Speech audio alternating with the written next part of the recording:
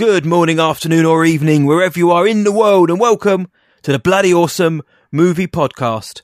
My name is Matt Hudson from What I Watched Tonight, and joining me, as ever, from across the pond, he's a man who just always got an open invitation to hang out with me. It's John Burke from BurkeReviews.com. How are you, sir? I'm doing very well, Matt. Thanks for the invite. No, thank you. I was trying to get the words out as I was saying it, and I'm thinking, what am I trying to say? I knew what I was trying to say. John always has an open invitation for me. What a great man he is. How are you doing, my friend? You keeping Florida safe and well? We're doing what we can here. It's been a super rainy week this week. Lots of lightning and thunder. I got stuck in the rain yesterday because I ventured out to my local big box store because a video game came out that I haven't been buying physical video games for a while either, but the Teenage Mutant Ninja Turtles Cowabunga collection came out. Oh, yes! So it's all 13 of like the old arcade games, Nintendo games, even like 3 of the Game Boy games. And my friend, my editor at Burke Reviews, David, and I, big time Ninja Turtle fans for a long time. We both decided to get it on the Switch because it just feels like it's that type of system game. You know, it's just arcade button smashing. So I went out to Walmart, and while there, bought that. And as I'm standing to pay, I hear the rain break through the clouds. Like it's just torrential downpour. So I got a little soaked on my way back to the vehicle to get home. But it was worth it. I did get the game. I did. Yeah. Man, I've been going to bed earlier and earlier. I don't know if it's like age 40. It's just like, okay, bedtime early, get up early. But like last night, I got a migraine too. At like 7:30. I was gonna watch. I had a couple of screeners I wanted to watch, and then a headache hit. So I went to sleep at like 9:30. But then I woke up at 2, and I was like awake, where like it wasn't going back to bed. So I had to I used one of those guided meditation sleep apps to try to like lull me back to sleep. It took an hour, but I finally did get back to sleep at like 3:00. While waiting, I was using my earbuds, and you can't really like lay down comfortably with earbuds in because you have to keep your head like perfectly still, right? Because if like it nudges, so while waiting to fall asleep, I ended up on Amazon and I ordered this it won't be here till tomorrow, but it's like a headband that has Bluetooth speakers in like the ear part. So that's you put it over your ears, and it's meant for like sleeping or like exercising and yoga. I'm not going to use it to exercise. I'm going to use it to sleep. If I'm having a hard time and I need that guided meditation thing, I'm just going to boom. So try it out, see how it is. It had like 4 stars, and it was only $16. So I'm like, it's not too bad. Can't be the greatest quality, but I don't need great quality while I'm sleeping. I just need something to like keep the things on my ears so I can hear the dude go, "It's going to be okay. You can sleep all night now." And I'm like, "Oh, okay, thank you, guy." You will wake up feeling better than ever. It's I'm always a bit of a ball of anxiety because there's just so many things that I'm thinking about, and I'm so afraid of forgetting to do something because I do have a lot of plates spinning at all times, and I don't want to miss something important. And the school year is going very well, but it does feel like, okay, what am I going to mess up so things aren't going so well? So like that, I think that anxiety's just got me like real stressed. But otherwise, Matt, how are you, sir? Well, self-care is never a bad thing, my friend. And actually, to be fair, I hear you with the going to sleep earlier. I'm a night owl. I do go to sleep late, but I found myself going early, and also because I just love sleep. I generally just love the idea of just laying in bed and just sleeping. Also, that story didn't go the way I thought. I was waiting for you to say, you woke up at 2:00, you couldn't get to sleep, so you just happened to get the Switch and play Turtles in Time or something. That's what I was expecting the story to do. But I just knew that I had. If I had done that, well, I could have gone to the other room or whatever, but I know I would be like, I wouldn't make it through the day. Like I knew I needed at least another 2 hours of sleep because I get up at 5 normally, and it was like 2. So I'm like, he does. It was too late. And it was too late to take like ZzzQuil because like that usually lasts about 4 hours, and I am often groggy anyway. So I'm like, I can't risk taking ZzzQuil and being like unable to get up at 5. So it was. I ended up not doing much. I tried to stay off my phone so I wouldn't like wake up more because I was already pretty wired. So yeah, I was just like, whatever I can do to fall back asleep is all I want to do. Well, I want that. I remember playing Turtles in Time as a kid. That was my favourite arcade game. I vividly remember the red, blue, orange, and purple buttons and the joystick, and you choosing which character you want to be, and the side scrolling. Oh man, I remember that game so much. So I remember now it's coming out this year. You've just reminded me. I've seen a few screenshots online of people playing it, but it never kind of hit me that the game's out now until you've just said so. My daughter's got a Switch, so she might be getting a present for me to play on the Switch coming soon. But no, everything's good here, my friend. Can't complain too much, or at least I'm not going to complain too much. The pumpkin spice lattes have hit. Update from last week, they have hit. Yes. The UK, the Queen, Her Majesty, has allowed us to have PSL once again. So having a few of those, my friend. PSL?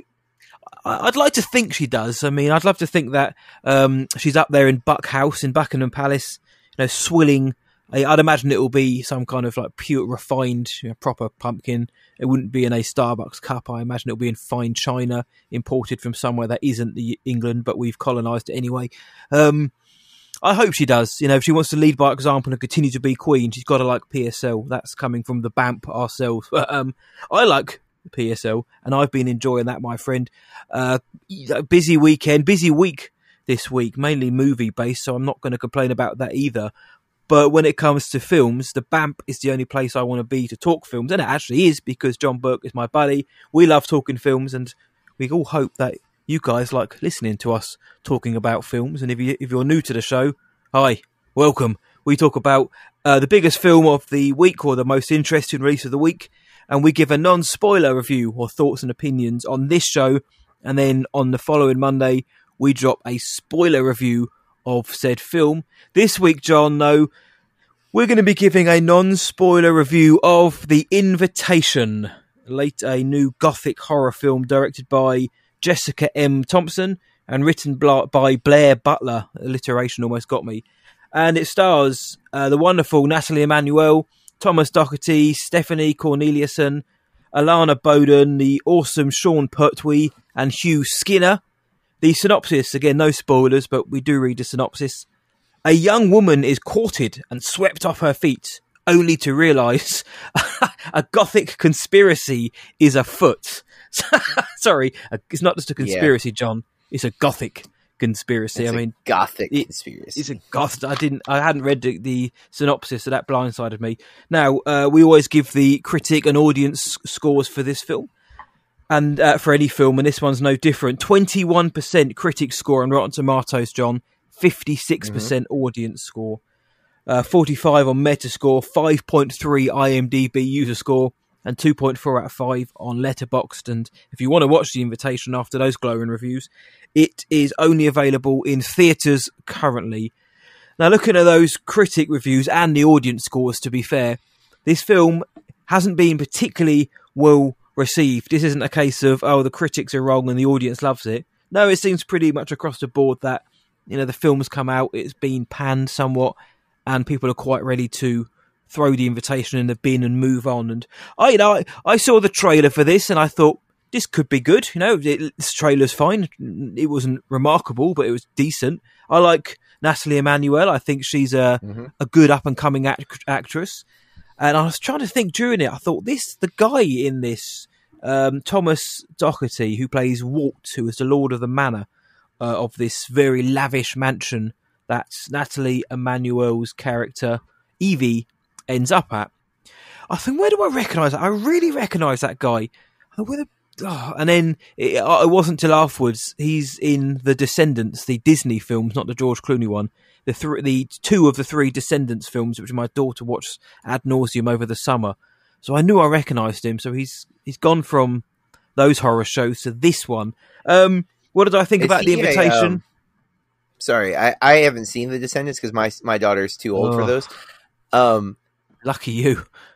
Is he one of the evil villain's children? Yes, all of the another character.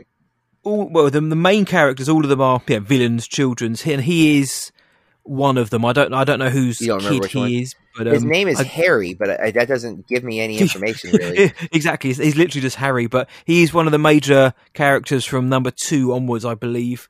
but after you see it so much, it all just blends horribly into one. I try to forget about it, but alas, even when I go to watch a horror film, I can't get away from it. But yeah, The Invitation, my friend, I wasn't a fan of The Invitation. I won't be overly negative. I will be positive. I think the production design is decent. I think the costume design is good in this. I think the score is pretty good as well, actually, in this film. It's a visual and audio experience more than anything else. That aside, John, there wasn't really anything I liked about this film. It wasn't thrilling. I don't think the screenplay was very good. I don't think the twists that came were very good, because if you hadn't seen it coming quite early on, then I don't think you would have been too surprised by the time you got to the end. It's a horror film that is wholly not horrifying. There's a good jump scare at the beginning, I'll say that. The prologue of the film, that threatened a good time, I think. That was quite... Because, you come in, you're kind of thrown into the deep end, like, what's going on here? There's a character who is about to do something, and they do it, and you're like, wow, okay. Decent jump scare on there as well. But then it kind of turns into Twilight meets Get Out meets Crimson Peak and Ready or Not.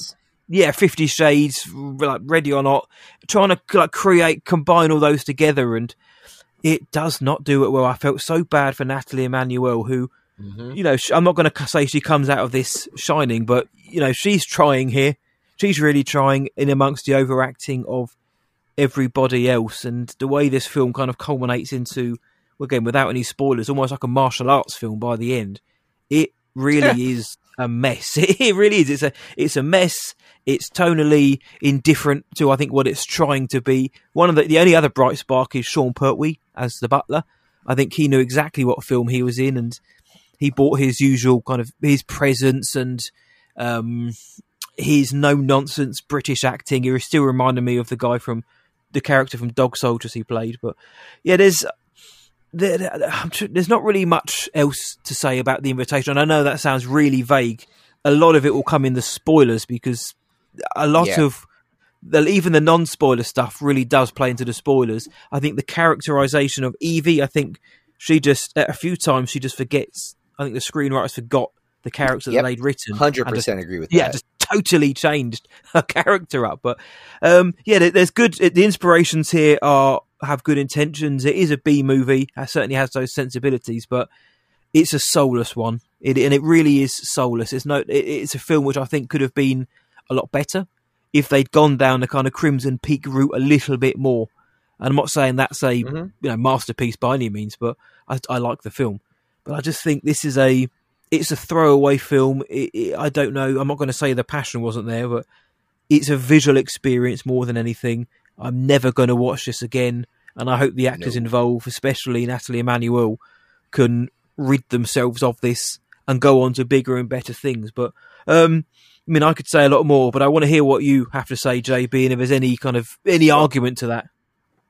So we're recording 2 days later than usual this week, and that means it's been almost a full week since I, literally almost to the minute since I saw this movie. And I considered, maybe I should try to go watch it again so that it's fresh in my mind. And I was like, no, because of all the movies we've reviewed on this podcast, and we used to do 4 movies an episode, but those were monthly episodes when we first started. But still, I don't know that I've ever been so tempted to walk out on a movie. I was so bored. I was losing it in the theater because, one, like you said, the characterization drove me nuts, because 1 second she is strong-willed and working class, and she looks at the maids and the servants, and she kind of is like, you're my people, not these other people. And then minutes later she forgets that whole attitude, and then it comes, and it's not the performance, it's the writing. It's written into the character. Yes. I think the actors are doing what they can. The material's bad. And but it's also bland, and that's what makes it worse. 50 Shades is bad, but there's stuff there to bring the audience, right? There are some people went to see 50 Shades solely for the S&M stuff, even if it's misportrayed. But that was they're ooh, scandalous. This movie's PG-13, so the sexuality that they try to lean into doesn't do anything. So there's literally nothing in this movie. I will say Thomas Doherty's unnaturally good looking. That dude doesn't seem real. Like, perfect. I'm looking at his face like a charming lord. Yes, he would have probably been better in the 50 Shades movies than what's it, Jamie Doherty? Is that Jamie is that Dornan, who again is going on to do much better things. Yes, same. Again, but this guy, they looked at him and they were like, you know what? We don't have to write any actual substance because people will just like him, and that's enough. Because there's no reason to believe any of the romantic elements of this film. Like, everything about this felt underbaked. And the twist is in the trailer. Like, we're being very generous, assuming you haven't seen the trailer by not talking about it, because we could just discuss that. And that's what even that part, which I'll get into more in spoilers, but what they tried to do is something that I have nitpicked through other movies that have tried to do similar things with this stuff, and it drives me crazy because I'm all for creativity and taking some liberties with fictional property. Yes. But there has to be a point to it, and there's not in this. It's literally just trappings thrown onto a movie to like, hey, what if 50 Shades but this? And or what if 50 Shades plus Ready or Not and this? And it's like, no, stop. Do something interesting. This movie drags. The actual interesting stuff that they hint at in the opening of the movie doesn't come back until like 3/4 of the way through it. And it's 2 hours. I think, right? Like, I'm pretty sure it was 2 hours. Pretty much, yeah. It's too long. Too long. I legitimately debated if I'd seen enough a few times to like, I can talk about this without finishing it, and I stuck it out. But man, it was hard. And this movie has the balls to have a stinger. Like, it's not technically a post credits, but they are definitely thinking they're setting up a franchise. I'm like, are you kidding me? They definitely reshot a scene for the ending. Yes, and oh man, that actually made me more mad. 'Cause I'm like, no, do not threaten me with a second movie, because this is bullcrap. Like, we've already did Kissing Booth 2. We skipped the third one. We will not. I refuse to review The Invitation 2 or The Invitation : whatever garbage they come up with. RSVP again or something. Yeah, they'll call it something stupid. Yeah. RSVP from hell. That's what it like. Something like. You know what? I might watch that one if it's on Netflix and it sounds that like because like you said, this is a B movie, but none of the good parts of B movies are in this, right? Like, B movies, you're supposed to. It's so bad that it's entertaining. It's so bad it's funny. There's a campiness as well sometimes.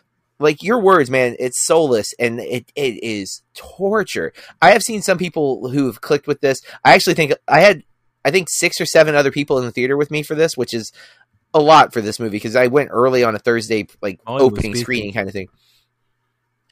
And they didn't seem to hate it. They definitely didn't seem like they were enjoying it necessarily, but I was like squirming in my seat, ready to go. Like, I wanted it to end because it felt like, especially because there were moments where I'm like, okay, I can kind of feel what Evie's doing, and then Evie would just be like, different character. I'm like, no, switch. So yeah, bad movie. I wish I hadn't seen it. We probably should have just reviewed Samaritan off of Amazon, and it probably would have been better off in the long run. I also got to see a movie we'll talk about in a little bit, 3,000 Years of Longing. Yes, which was not out yet for you. It's out. I think it's actually out tonight. Now, it's out this weekend. I like that movie. Some people aren't. I totally understand why some people didn't. It clicked for me overall. I've enjoyed both of Idris's movies from August, so I'm on that boat. But yeah, Invitation, guys. Matt and I are clearly saying, stay away. Stay away if you can. Stay away. Don't, or as the Lord of the Manor would say, don't open this invitation, with his very over-the-top British accent. We thought this was an invitation. It turned out to be a chain letter, and we did not send it to 10 other people. So, like, so the curse is on us. We were punished for sitting through this crap. And that actually reminds me, there was a guy came out with the big bearded guy who was at Cineworld where I go to. If you're listening by any chance, and you're the one who said, what a load of crap when you came out. Thank you. You've said what John and I have just said for 10 minutes in a more succinct way. But yeah, I put in my review, which I haven't put out yet, that this is an exercise in negative restraint because it doesn't dare to challenge the audience. It doesn't deliver those moments of tension. It just falls back on safety. It falls back on cliche and convention. It's restraint, but it's in a negative way. So if you like horror movies that are bad, not so bad they're good. They're just not really very good. It is one of the most forgettable films I've seen all year. It's one of the worst films I've seen all year, and that's not something I take pride in saying, because obviously people worked hard on this film, but it ain't great, like John said. So, John, do you have anything else non-spoilery to say before we move on? No, sir. I'm good. And again, I agree with what you just said too. A podcast that I love, Slash Film, or they used to be Slash Film, now they're just the Filmcast. At the end of every episode, they were just talking about this on their Samaritan episode, actually. Mm-hmm.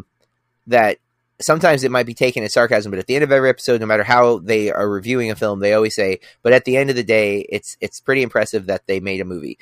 And it can sound sarcastic, but it's also not. Like, it is true because making a movie is hard. So as easy as it is to look at the final product and us to rip it to shreds and say how obviously bad this is or whatever, it is hard. And it is like the fact that you were able to get everybody in one place and film it and edit it and make it a movie that gets distribution. Because think of all the movies we've seen that we like that don't get distribution. So a lot of work. And that's why I think we get so heated, though, is because we've seen other movies that other people have never heard of that we think are like masterpieces. And then we see something like this where it gets a theatrical release and you're just like, wait, why didn't like Prey get a theatrical release? And there is also the balance that there'll be somebody out there who, for the fair play, there'll be somebody out there who loves this film. So that and right. He will speak with great praise and effusiveness about it, which I don't begrudge anybody doing that. So that's how I kind of balance it out. Of course, there are times when people might go too far. You or I may have even be guilty of that. Maybe Jurassic World Dominion, for example. But that comes from a place of passion, not from a place of malice or maliciousness. And like you said, to get a movie made in the first place is a hell of a job. So. This one just didn't work for us, and there'll be more that don't work for us this year, and there'll be plenty that do. It's what we do, isn't it, John? It is what we do. And hopefully quite well. But let's move on now to our next segment, which we call Chuffed Headlines. And it's a section where we grab a movie or pop culture news headline that caught our attention, and we share it with each other, and share it with all of you guys as well. So, John, what have you gone for this week? Well, I had a different one because the Winnie the Pooh Blood and Honey trailer dropped, and I was really hyped for that. Although the trailer, it looks real bad to me. Like the Christopher Robin actor, his dialogue read is real bad. So I had that on here for a second, and then I was like, of course, what we need to talk about is important. Listeners, if you're listening to this before September 3rd, and you live in the U.S., or it looks like a lot of the U.K., it's National Cinema Day, and most of the big chain movie theaters are charging only $3 per ticket for any of their movies, whether it's IMAX or like the dine-in experience, any of those things. $3, and you can see as many movies that day as you're capable of seeing. So like you don't have, it's not like one $3 ticket. You can buy $3 tickets for all the movies. Now, there's been some debate. Slash Film also, or sorry, they're not Slash Film. They're the Filmcast. They also talked about this.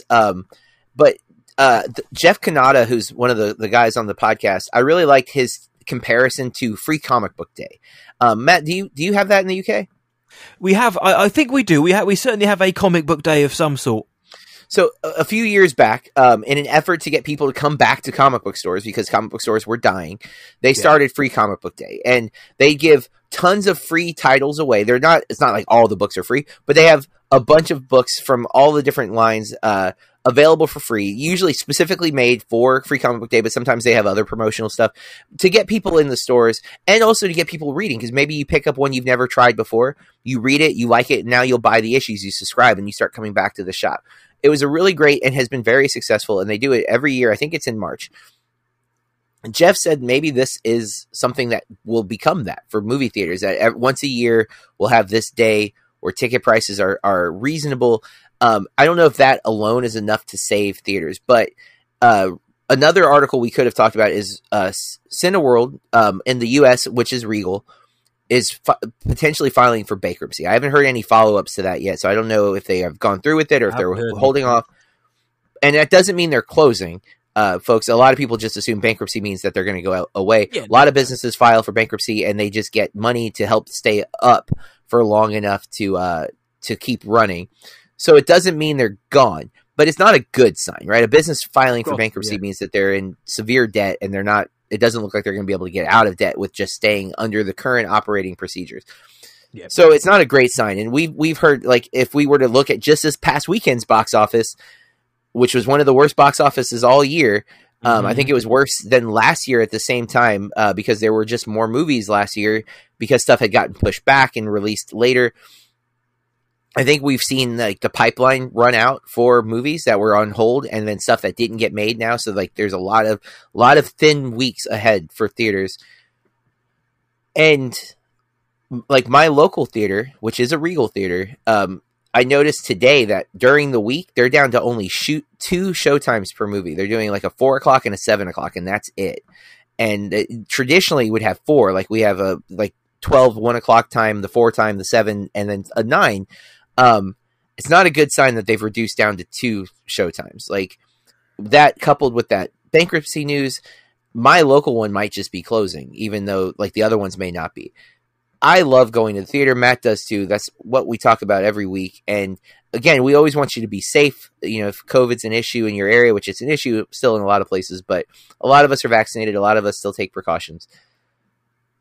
If you can go to the theater, and we encourage you to do that because it's a great experience. It's something I just absolutely, I've loved my whole life. Like now 40 years in, really 38 legitimate years, because I've been going to the theater since I was 2 years old. It is my favorite thing to do in the world. This Saturday, $3 on September 3rd. Again, if you're listening to this on September 1st when we're recording, or if you're listening on the 2nd, or even if you're listening to it on the 3rd, get up, go to the theater quick. For example, I'm going to segue into this. I am so excited because this weekend, when this is happening, Jaws is being released in IMAX for the first time ever. And my wife and I have tickets at the biggest IMAX theater in the state. It's a 45-minute drive or so, but we're going to make it a whole day. We have the 1:10 show. I literally was the first person to buy seats during this theater because they didn't have tickets on sale until they made this announcement on Sunday for the 3rd, because like they knew that something was going down. So I got 2 IMAX seats. I actually didn't pay $3. I actually got it for free because it's at a Regal, so I have my unlimited ticket. And they didn't charge me the upcharge because of the $3 thing. And then I had an extra free ticket on my pass, so I got my wife's ticket for free, and all I had to do was pay the $1 convenience fee on each ticket. So for $2, I got us 2 tickets to see Jaws in IMAX.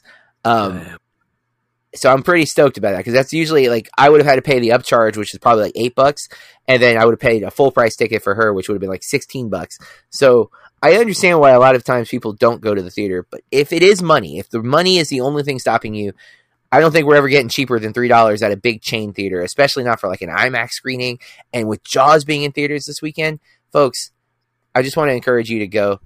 Matt, when I first told you about this, it wasn't in the UK, but then Cineworld announced they were doing it there too. So what do you have any plans for Saturday? I certainly hope so. Cineworld, Odeon, View, all of the major chains over here are doing it, and I believe the independents are as well. And just to piggyback on what you're saying, John, as well, again, safety first, safety second, and obviously travel is another thing, but what better time to take your family to the cinema as well?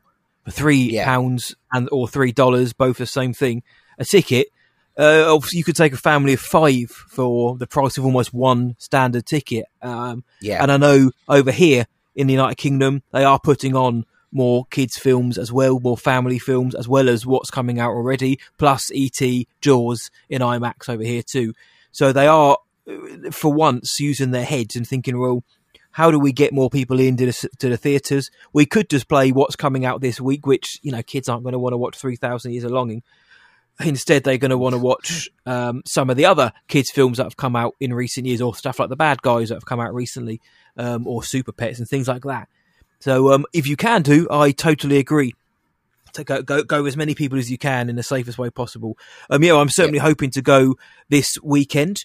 Saturday evening's looking quite tempting for a trip to go and see something like Jaws. We spoke about this last week, and the idea of seeing that on the big screen, but not just at the biggest screen with the best sound. I mean, come on, I want to hear Quince scraping his nails down that blackboard. Oh my goodness!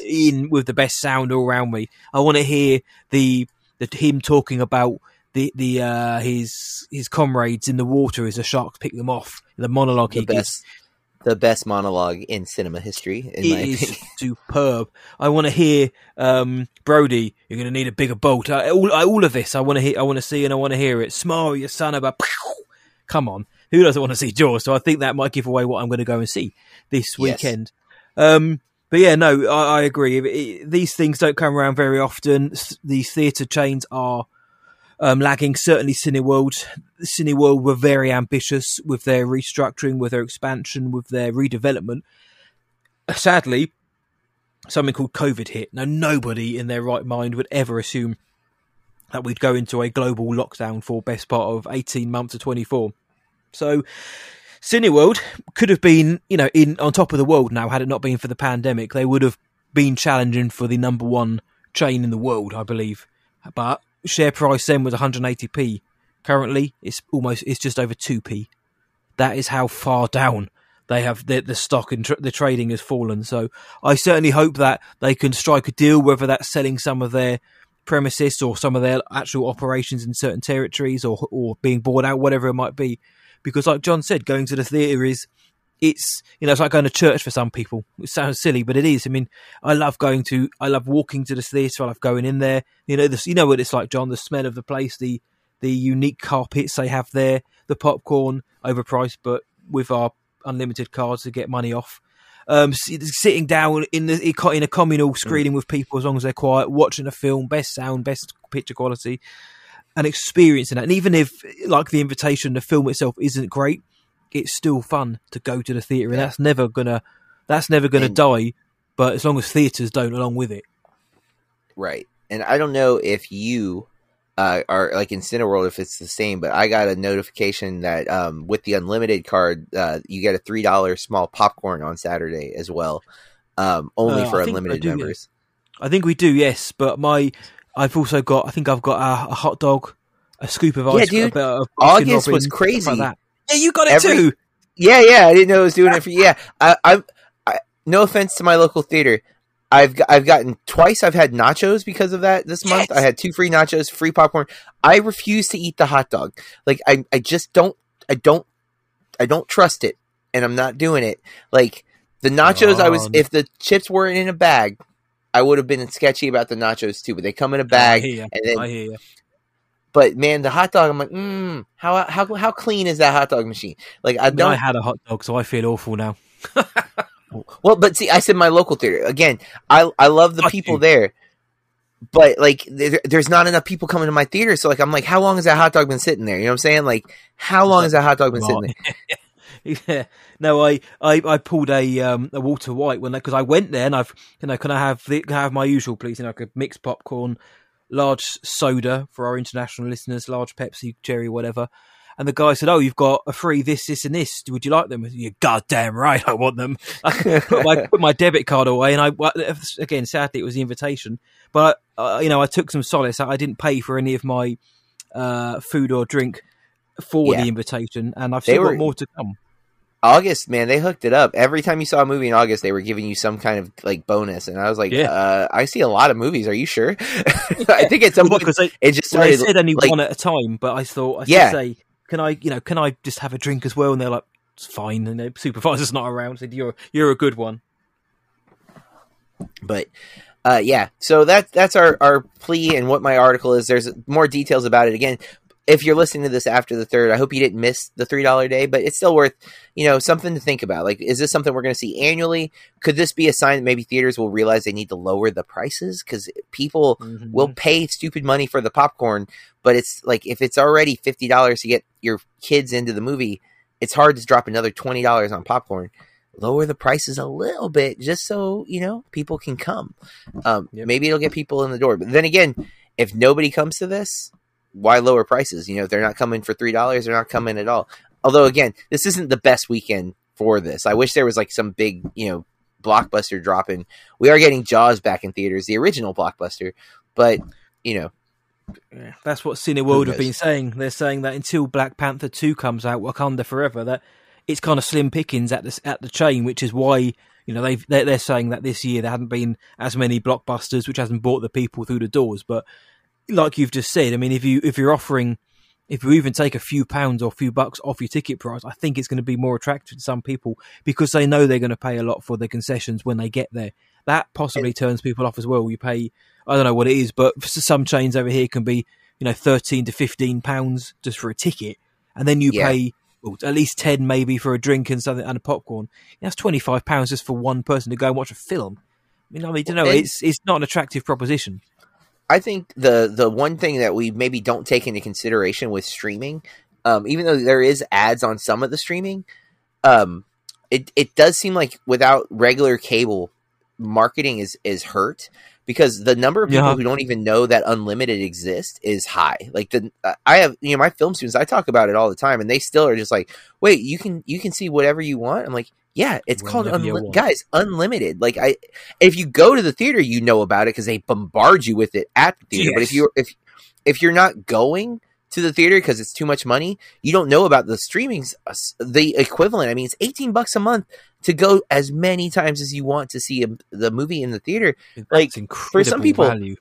Yeah, just getting out of the house for a day. Like if you're like, I can sit at home all day Saturday, or I can go watch 3 movies for no extra money. A lot of people would do it, but if they don't know it's a thing, and I think that's hurt because I've never seen unlimited on like Hulu ad or on like Peacock's ad stuff. I don't know if that maybe they won't advertise theaters or if theaters don't think to advertise on streaming services. But if there are commercials, I haven't seen a regular, like I haven't watched TV on cable in like 4 or 5 years. So I feel like that's a lot of people's lives now. We stream things. Yeah. So, hey, cinemas, if you're getting this from us, maybe try a different method of marketing, maybe radio ads or something. Like there has to be, maybe on a podcast. Check us out. We'll do it for you. Yeah. No, you're right. They don't market over here either. I don't see it on the television, on TV adverts or the radio or on the side of buses or billboards. I don't see anything. And, you don't even have to go 3 times in a day. You can go 3 times in a month. And you've made your money back and more, and you're not paying for anything. Plus, you get to keep up to date with the latest films. You get to understand what the hell we're talking about when we're talking about some of the more obscure ones. And when I first got the card, I won't go on too much of a tangent, but the first time I got the unlimited card, I was watching films which ordinarily I wouldn't buy, which is what I've said about streaming. If a film was on streaming, I'm much more inclined to watch it because there's less of a financial sacrifice. But with unlimited, and there were films I'd see which I wouldn't pay for. I'd be honest, I wouldn't have paid for them. And I ended up really enjoying them, and it opened my eyes more to what's out there and not just seeing the tentpole films of which you and I mostly enjoy all of those. But there's my biggest regret. Yeah, my biggest regret this year is we had RRR at our theater only for a week. And I didn't go. I had plans to go, but it was like 3 hours. And I was like, I don't know if I can make it in. And then it was gone. And then when I saw it on Netflix, I was so mad that I missed it on the big screen. I would have loved to have sat in the theater and watched that. But I could have. It was included with unlimited, even though it was like a special screening thing. And our theater never gets movies like that, our local one. And here it was. Could have gone, didn't go, only because of time and stuff. But man, it was included. So like, we're not being paid by Regal, I promise. And we both happen to be I'm using Regal, he's using Cineworld, same company overall. But I had the AMC A-list before Regal Unlimited started. I had to drive 45 minutes, but even that was great. And going back a little further, Movie Pass was a thing. It was insane. $10 a month unlimited. We'll never get that again. That was stupid. It shouldn't have existed the way it did. That's why it went away. We're getting some new version of it. It's a little sketchy. Who knows if it's going to be good or not? I'm going to try it out. Possibly. I'm on the wait list at least. But there's stuff out there, guys. And if you are like us, and you must be, if you're listening to us rant about it for 35 minutes, take advantage of those opportunities. Again, you were paying what, $10 a month for Netflix? Now it's almost up to 15, I think, for Netflix, Hulu, all those things. You're stuck in your house, and yes, it's convenient. There's way more stuff for sure, but maybe $18 a month to be able to go to a theater, sit down, enjoy it on the big screen the way most of our filmmakers intend their movies to be seen. Like the movies that we're seeing in theaters are generally made for large scale format. Do it justice. All right, enough off the soapbox. Matt, let's get to your article because we went a little long on mine. Matt, are you there? I am there. My microphone was on mute, so thank you everyone for listening. I was talking back to you as well, and I remember thinking that's a really good point, and then it turns out my microphone was on mute. So, but no, it was a perfect segue into what I'm going to talk about, and that is a film coming out this month in September. A little film you might have heard of now, and it's called "Don't Worry, Darling." The headline is from Entertainment Weekly. It's an article by Joey Nolfi. The headline reads, Shia LaBeouf says Olivia Wilde didn't fire him from Don't Worry Darling. Quote, I quit. Quote. And this has come off the back of further controversy surrounding this film, which is due to be released in a few weeks' time. There was already existing controversy surrounding Olivia Wilde, Harry Styles, the relationship with Florence Pugh on set and how much Florence Pugh actually did compared to Olivia Wilde, which seems to be 3 or 4-fold. But it came, Olivia Wilde did an interview recently and she said that she gave a very nuanced description of how Shia LaBeouf was asked to leave the set of Don't Worry Darling. He was fired because of combative energy. His energy wasn't vibing with what they wanted, this, that and the other. Basically, in a nutshell, he was asked to leave the production. Shia LaBeouf, however, who's not exactly shy and retiring himself, and he's going through an awful lot of allegations and finger pointing at the minute, of which I'm not going to go anywhere near.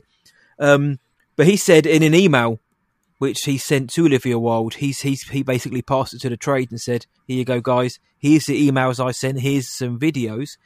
And he also put, I'm a little confused about the narrative that I was fired. And he called the use of his name attractive clickbait, saying, you and I both know the reasons for my exit. I quit your film because of your actors, and I couldn't find the time to rehearse. Firing me never took place, Olivia, and while I fully understand the attractiveness of pushing that story because of the social landscape currently, the social currency that brings, it is not the truth. So I am humbly asking, as a person with an eye towards making things right, that you correct the narrative as best you can. I hope none of this negatively affects you, and that your film was successful in all the ways that you want it to be.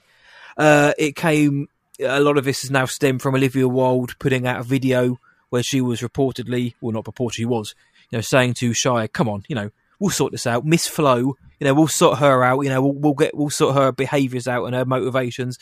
You and I can make this great, and that didn't do well at all. And Olivia Wilde has come out again today, written as well, and said, starring in, I won't say the word, but starring in crappy movies has made me a better filmmaker. And this, I've got to admit now, my friend, this kind of Olivia Wilde congratulation tour is nauseating now. It's really, it started off with the being served on stage, which was taken as a direct, hit at Jason Sudeikis. He didn't tell him to do it. It's just, yeah, you're going to avoid being served, they'll get you where they can. So they did. To the behaviours on set with this film, to this allegedly lying about firing Shia LaBeouf, and he's now come back and said, well, you can say that, but I've got all the evidence to say you didn't do that. And now coming out and basically body slamming all of the other directors and actors she's worked with and called their films, the other word, crap. She didn't say that word, and elevated herself because of it. It's in my eyes, my friend, she's not helping this situation. It's a very sad scene because Booksmart was such a good film. Booksmart, her director Ade was excellent. You and I both loved that film. And Don't Worry, Darling. The trailer looks okay. We saw that clip, that out of context clip with Harry Styles shouting at Florence Pugh, and without mincing words, it didn't look very good.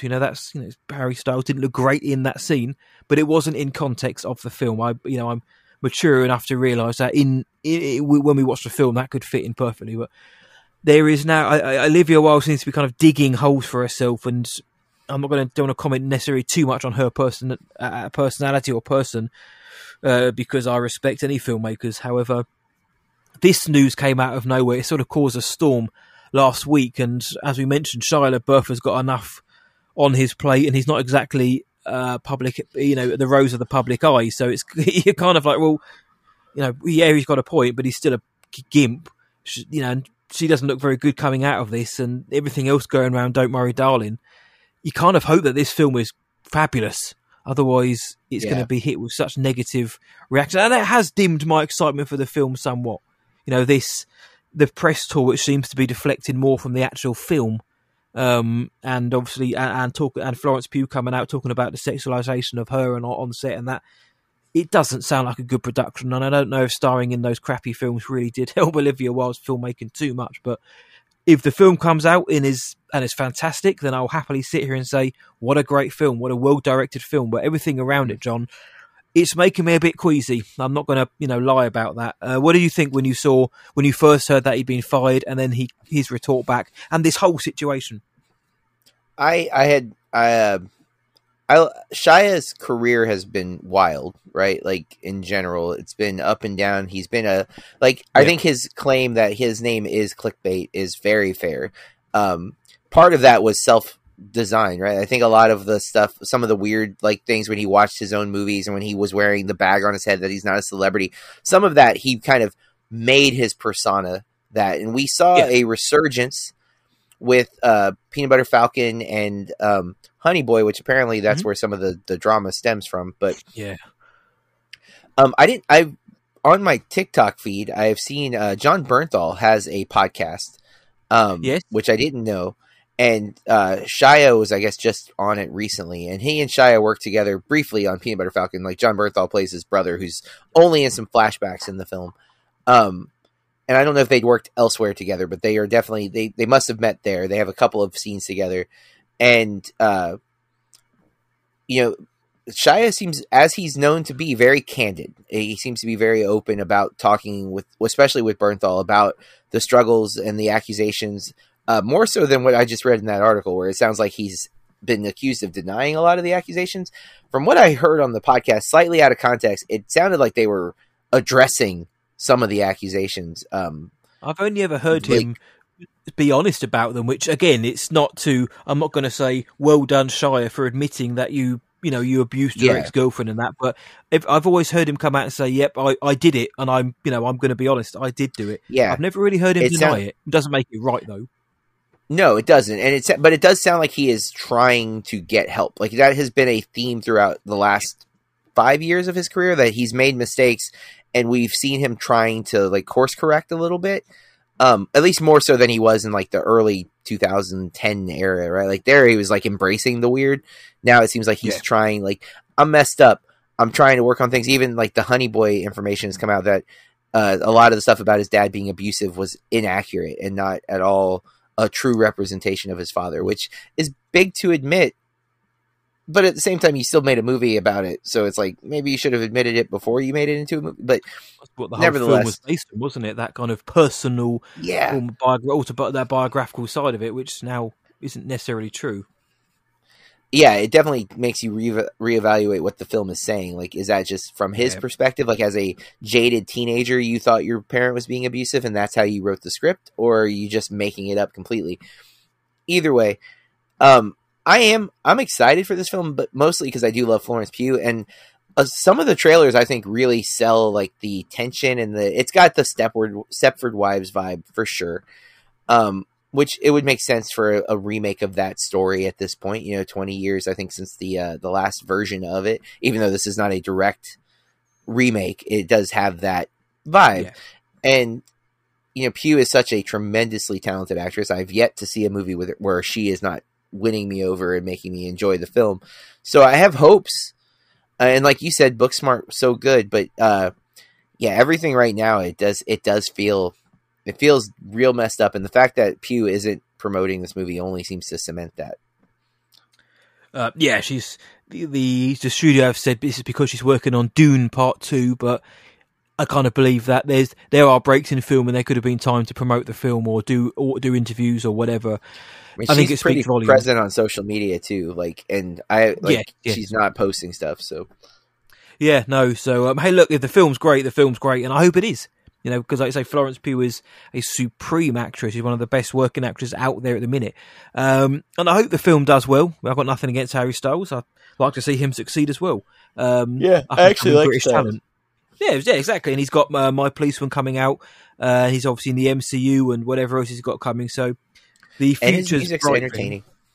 and his, he's called a rock star. He's got a few financial avenues for which to fill his already massive bank account. But no, I hope Don't Worry Darling is good, but I won't lie, the kind of the outside furore is dimming those lights somewhat. But well, let's move on then, my friend, to the penultimate segment, media consumption, and this is where we share the movies, streaming series, TV shows, video games, music, podcasts, which aren't ours, whatever we've been consuming to pass the time since the last episode. John, what you been doing? I have watched The Man with the Golden Gun, the second of the Roger Moore Bonds, and Spartacus, because of Blank Check Podcast. Spartacus was a 2-day ordeal because it's 3 hours long. I watched an hour and a half, stopped at intermission, took a full day off, came back to it.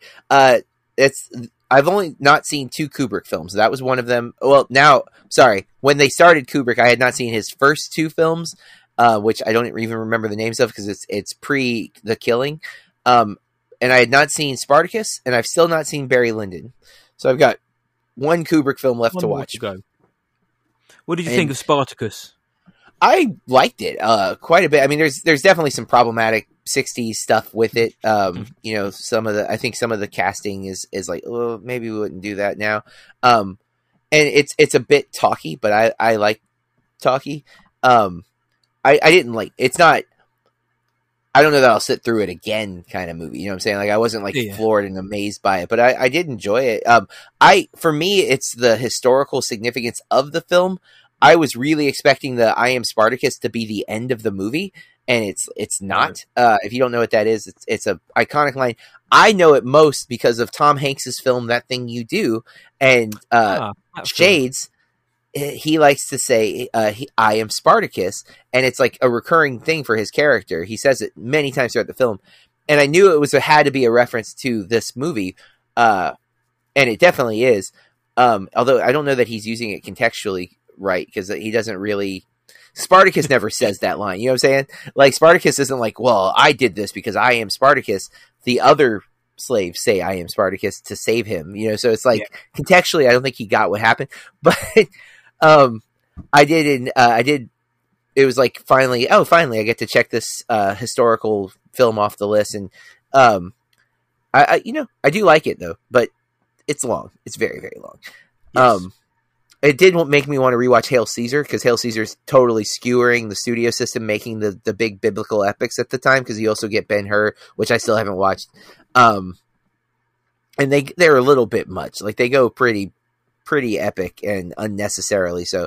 It's one of those great examples of studios misinterpreting what crowds want with a way a movie did. Like, a movie overperforms, and they're like, oh, they must want longer movies, and so then it just became a thing. They do that all the time. It's like DC and the superhero thing. Oh, they like dark and gritty movies? Well, we'll just make all of our characters dark and gritty, and then you get the Snyderverse. Like, studios, stop overreading. Sometimes we just like stuff. We don't always have to like the same thing over and over again.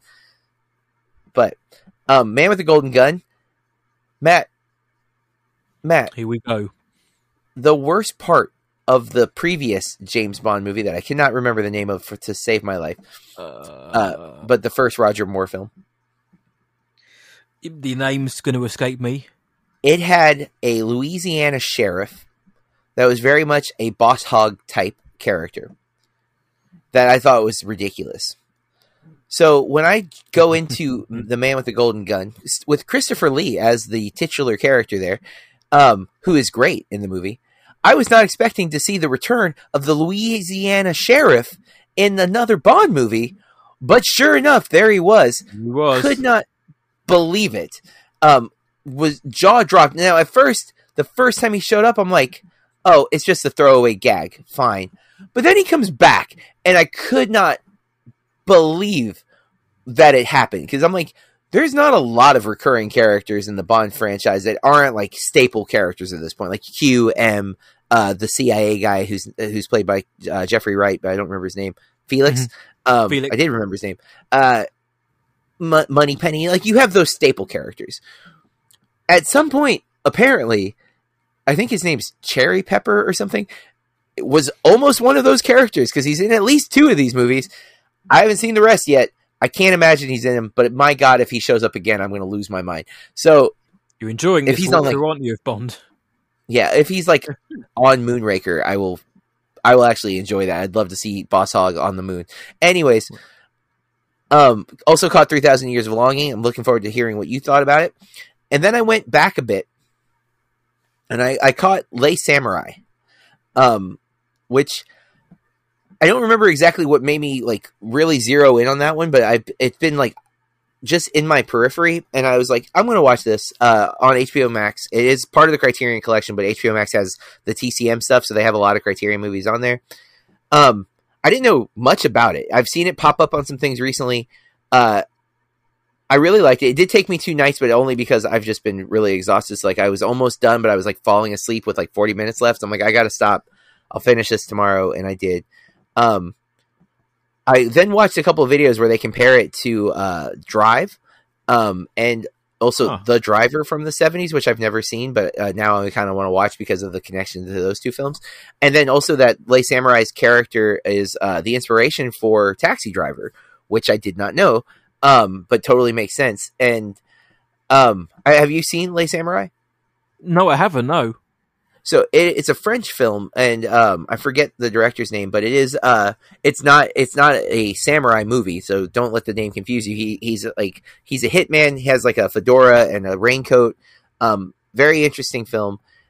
It reminded me though immediately because it opens with the Book of the Samurai text, and I was like, oh my goodness, is this Jarmusch's inspiration for Ghost Dog? And I did find an article where another person also picked up on that Ghost Dog definitely seems to borrow some from this, but it's not as bleak of a movie as this. But there's definitely some parallels. Except the big difference is this character never thinks of himself as a samurai, where Ghost Dog, he's very much a samurai in his mind, out of place because he's living in like modern day at the time. But I'm a big fan of Jarmusch, and I really love Ghost Dog a whole lot. So I was excited when I first picked up on it. I was like, "Ooh, is this gonna be like? Am I gonna see like a French version of Ghost Dog?" Like obviously inspiration for because it's like 20 or 30 years apart, but it's not. But there's definitely some parallels, and yeah, I definitely liked it. I don't know that everyone will. It's a little, I wouldn't say it's slow, but the pacing, there's a lot of quiet sequences, some really cool camera work though, and some there's a chase sequence that I think I felt went a little long, but it does pay off pretty well. And then I watched, I haven't seen the newest episode of She-Hulk, which is episode 3, but I did watch episode 2. I'm liking the show more than some people. I've heard 3 and 4 are real good, so I'm looking forward to checking those out. And then What We Do in the Shadows just continues to be such an incredibly great show. There is, actually, I don't want to spoil anything, but the most recent episode, I don't know what number, I think it's 9, episode 9, Jim Jarmusch and Sofia Coppola make cameos as themselves. Nice. And I really enjoyed that because I'm a big Jim Jarmusch fan. So like for me, I'm watching it going, most people will not know who that is. But as soon as I saw him, I'm like, is that Jim Jarmusch? And then he was just being Jim Jarmusch. I'm like, I love that they have him as a cameo. Like that's got to be a Taika thing, like for sure. I imagine. I'm a huge Jim Jarmusch fan, so seeing him on a show that I have watched, I think 3 or 4. I don't remember if it's season 4 right now or season 3, but I've watched every episode. I love this show. Seeing him on the episode really got a laugh out of me that, again, I think a lot of people won't care. But personally, it was a big thing for me. What have you been watching, Matt? Well, those in the know will certainly know who those guys are. I watched She-Hulk episode 2. Anything is fine. Again, it hasn't grabbed me just yet. I get what the show's going for more so now. Like we said after episode 1, that episode 1 was an interesting start, but let's wait to see where it goes. I get more now where they're going. Still not particularly vibing overall. I haven't seen episode 3. I've seen the post-credit stinger because it's all over Twitter. It's all over the internet. You can't miss it. It's fun. A lot of people were very upset about it, John, and you can imagine what kind of people are very upset when you know what it involves. Is it a bit daft? Yes, but it's light-hearted, like the show itself. It's light-hearted fun. It's not the end of the world. It's just a throwaway cutscene which is intended for a bit of fun. But sometimes you can't have fun on the internet, John. So I've seen that. I've listened to the Dead Meat podcast where they covered Orphan First Kill. and they were more generous than we were about the film. Though agreeing that it wasn't, or one of them at least agrees, it wasn't as good as the first film, which to some isn't saying much. I quite enjoyed the first film. The First Kill, I think they were slightly more up on it. I thought it was slightly more clever than I did, and disagreed with a lot of the criticisms I had about First Kill, such as, why are they making Esther sympathetic, or why are they trying to get us to side with a psychotic killer? I think the film is absolutely doing that. But that's just me. So I listened to that. I've listened to a few other shows, but mainly that one. I have watched, in preparation for a few shows, I've watched Dune, the Denis Villeneuve classic, sci-fi classic, the new one. Certainly not the Lynch one. And Can You Ever Forgive Me, the Mario Heller, Melissa McCarthy, Richard E. Grant flick from a few years back. Good movie. Very much enjoy that film. In terms of new films, though, John Burke, I've watched They/Them. Now I have to call it that because that's what it's stylized as, and also when I say it like that, it's a clever title. They/Them, the LGBTQ plus horror from Blumhouse, which stars Kevin Bacon, and it's one of the worst films I've seen all year. Genuinely, and I'm coming at this from a horror movie angle. I think the fact that they've got gay, lesbian, trans, non-binary actors portraying them, characterizing themselves in this film is a huge step. And the way they are portrayed in the film is a very, very much a step forward for film, for contemporary filmmaking, and for the LGBTQ plus community. The film, however, is crap. The film genuinely is just muddled. It does not know what it wants to be, whether it wants to be a film that's full of themes and messages, or if it wants to be a slasher thriller, because it's neither. It's very talky. There are no moments of horror in this film, apart from the ending, which is also quite a contentious ending. I was a little bit surprised at the way the ending went in terms of thematically. What is this actually saying about? We watch the film and you'll see. So the performances are fine. Kevin Bacon also kind of bestows some presence on it and some experience in his role, but it's not a particularly good-looking film in terms of its presentation. It's certainly not an exciting film, and I found myself bored during it, and I wanted more. I went in knowing, though, that it had not been well received, and also by members of the community as well, who embraced the fact that they were now being seen and being the front and center more so. But this film wasn't the one to put them front and center. I'm so glad that the LGBTQ plus community is now having opportunities to actually showcase their talents and not being played by Scarlett Johansson or someone. But this wasn't a film for it. It's a lazily constructed film. It's not a good horror film whatsoever. So from an actual film standpoint, They/Them is not very good whatsoever. I did not have fun with that film whatsoever. A film I had a bit more fun with was one called Mrs. Harris Goes to Paris, starring Leslie Manville. It felt like a film we'd watched for Movie Astrology from like the 60s. It's about a woman who is she is seduced by a Christian Dior dress, and she kind of looks at her own clock and she thinks, well, at the age I'm at now, I want to have some fun. I want to go to Paris and I want to get one of these dresses. And fate kind of falls into place where she's able to do so. And then the film comes about kind of organising labour unions and finding love, young and old, and all this kind of stuff. It's a feel good film. It's very much like a film you get from the 60s. Leslie Manville plays it that way. She's very good in it. It's a bit too saccharine and sweet for my taste, which is why I couldn't rate it high. I think I gave it a 7 out of 10 because it's a nice film, but it got a bit too much for me the further we went on. But it's Mrs. Harris Goes to Paris. It's a nice film. So if you like a throwback film to the sort of the days of the 60s, I think you're really going to enjoy this film.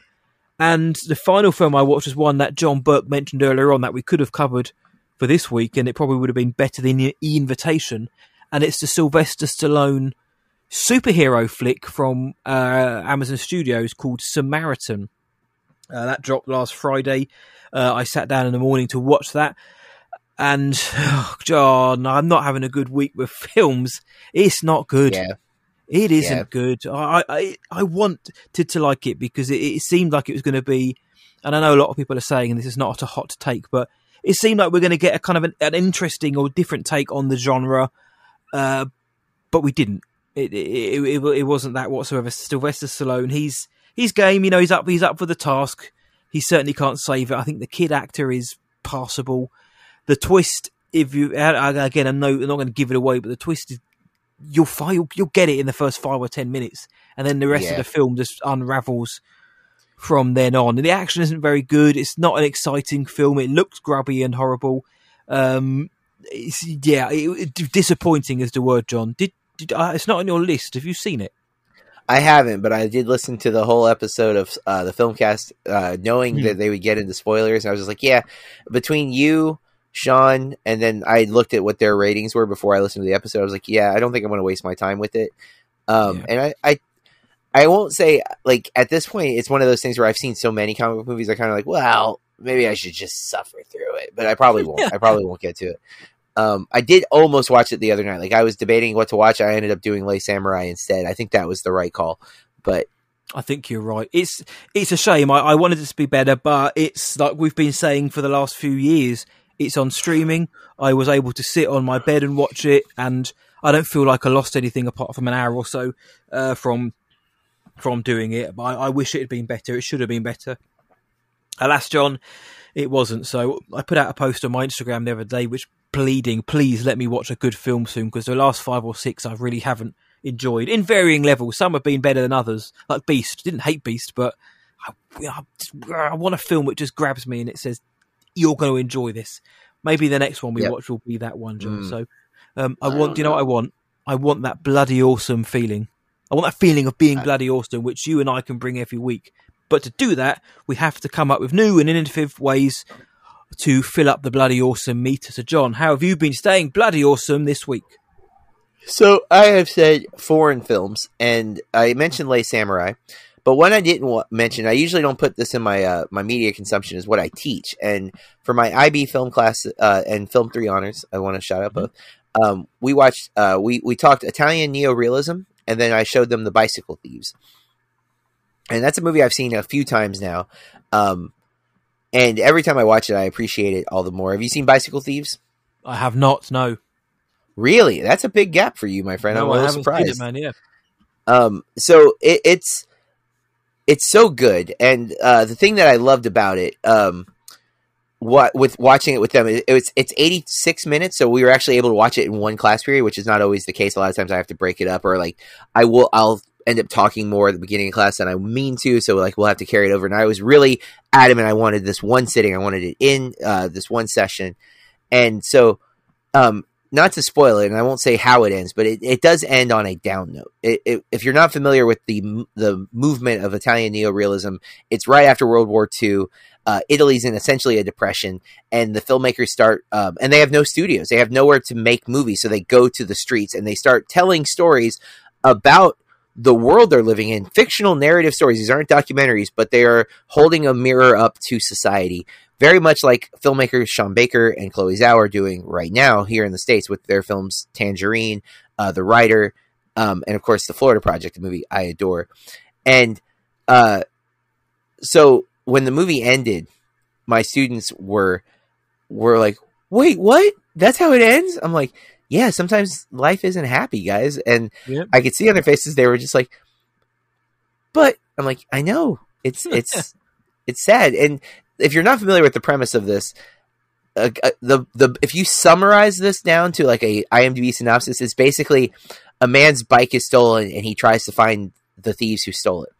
That's essentially the movie, but it's the stakes that are involved with that bike being gone that his whole life is in jeopardy, essentially. And I won't get into anything, but it's a depression. People need what they have, and it's a really, really well made movie. Mostly non-actors at the time. A terrific performance from the young man. There's a kid named Bruno. I love the kid. I think he does a terrific job in this film. It's not always the case with young actors, but even that kind of reflects in Florida Project with Brooklyn Prince's performance. really, really recommend people check out Bicycle Thieves. But getting to a room full of people who have mixed feelings about old movies, mixed feelings about foreign films, and having to read subtitles, being able to get them not only to none of them put their head down, all of them watched the movie. I did provide popcorn for them that day, but they again, when it was over, I could tell some of them were upset, but they were upset because they were invested in the movie, not upset like that they watched the movie. You know what I mean? And we're going to talk more about it tomorrow, actually. But that's one of the reasons why I watched Lay Samurai this week is I know a lot of my gaps are foreign films, and it's something I'm actively trying to get better at, and I keep trying to do. So that's what my Bloody Awesome is this week. What about you, my friend? Well, mine also involves sitting in a dark room with subtitles on, watching an old film with a lot of people. So as it turns out, my one is this week over on Star Wars Sessions. We put on an event in London which was called the Super Star Wars Night. In fact, my co-host Luke was the one who did 99% of the work. It was his baby, which I was more than courteous enough to shout out on the night. That was his baby, and he did one hell of a job sorting it out. But basically, we hired out a cinema, an old cinema for the night. By old, it was a very nice, modern, contemporary old cinema. It was a fantastic cinema. There's the Genesis Cinema in East London, for those wanting to know. Hired that out. We did a quick live show for about 25 minutes, a live pod. With including a Star Wars quiz on stage, the Empire Strikes Back quiz, which I came up with the questions for, and they were brutal. And then the guys behind the bar prior to the night made us a special cocktail, the Echo base, named after the Rebels base on Hoth, of course. But we just got lots of people coming to watch the film. Over 100 people were there. So one guy came from Kansas City, just to watch the film with us.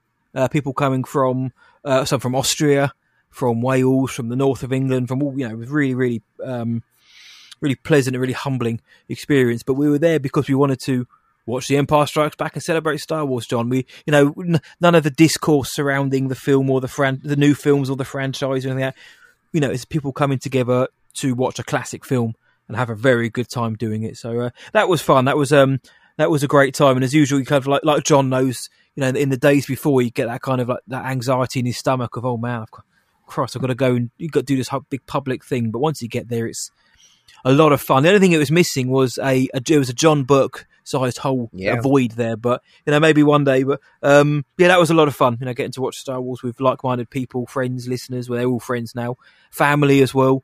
It doesn't really get much better than that, especially if you like The Empire Strikes Back, which I think most people seem to, John. So that was my bloody awesome way of staying bloody awesome this week. But sorry to say, guys, and I say this with a heavy heart, that's it for this week's episode of the Bloody Awesome Movie Podcast, our non-spoiler review of The Invitation. If it hasn't already dropped, the spoiler review will be out in a few days, so check that one out. It's always a lot shorter, 10, 15, 20 minutes tops for a spoiler review, so listen to it on the toilet or on your commute. You'll love it. Next week, we're going to be back with reviews of Honk for Jesus, Save Your Soul.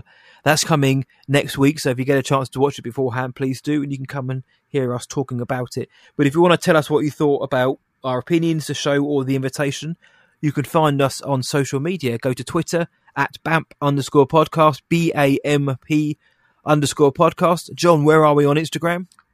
Bloody Awesome Movie Pod. Yes, on Facebook/Meta. If you search Bloody Awesome Movie Podcast, you'll find us there. If you want to find me online, whatiwatchtonight.co.uk, and just search for What I Watched Tonight across all the socials, including Letterboxd. John, where are you?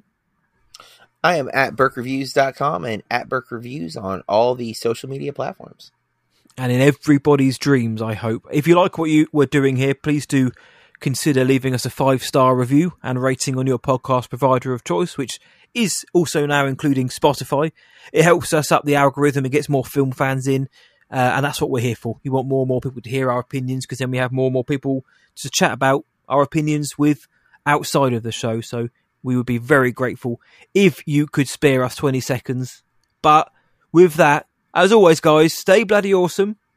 And keep watching movies. Bloody, bloody, bloody, bloody, bloody, bloody, bloody, bloody, bloody, bloody, bloody, bloody. bloody, bloody. Awesome!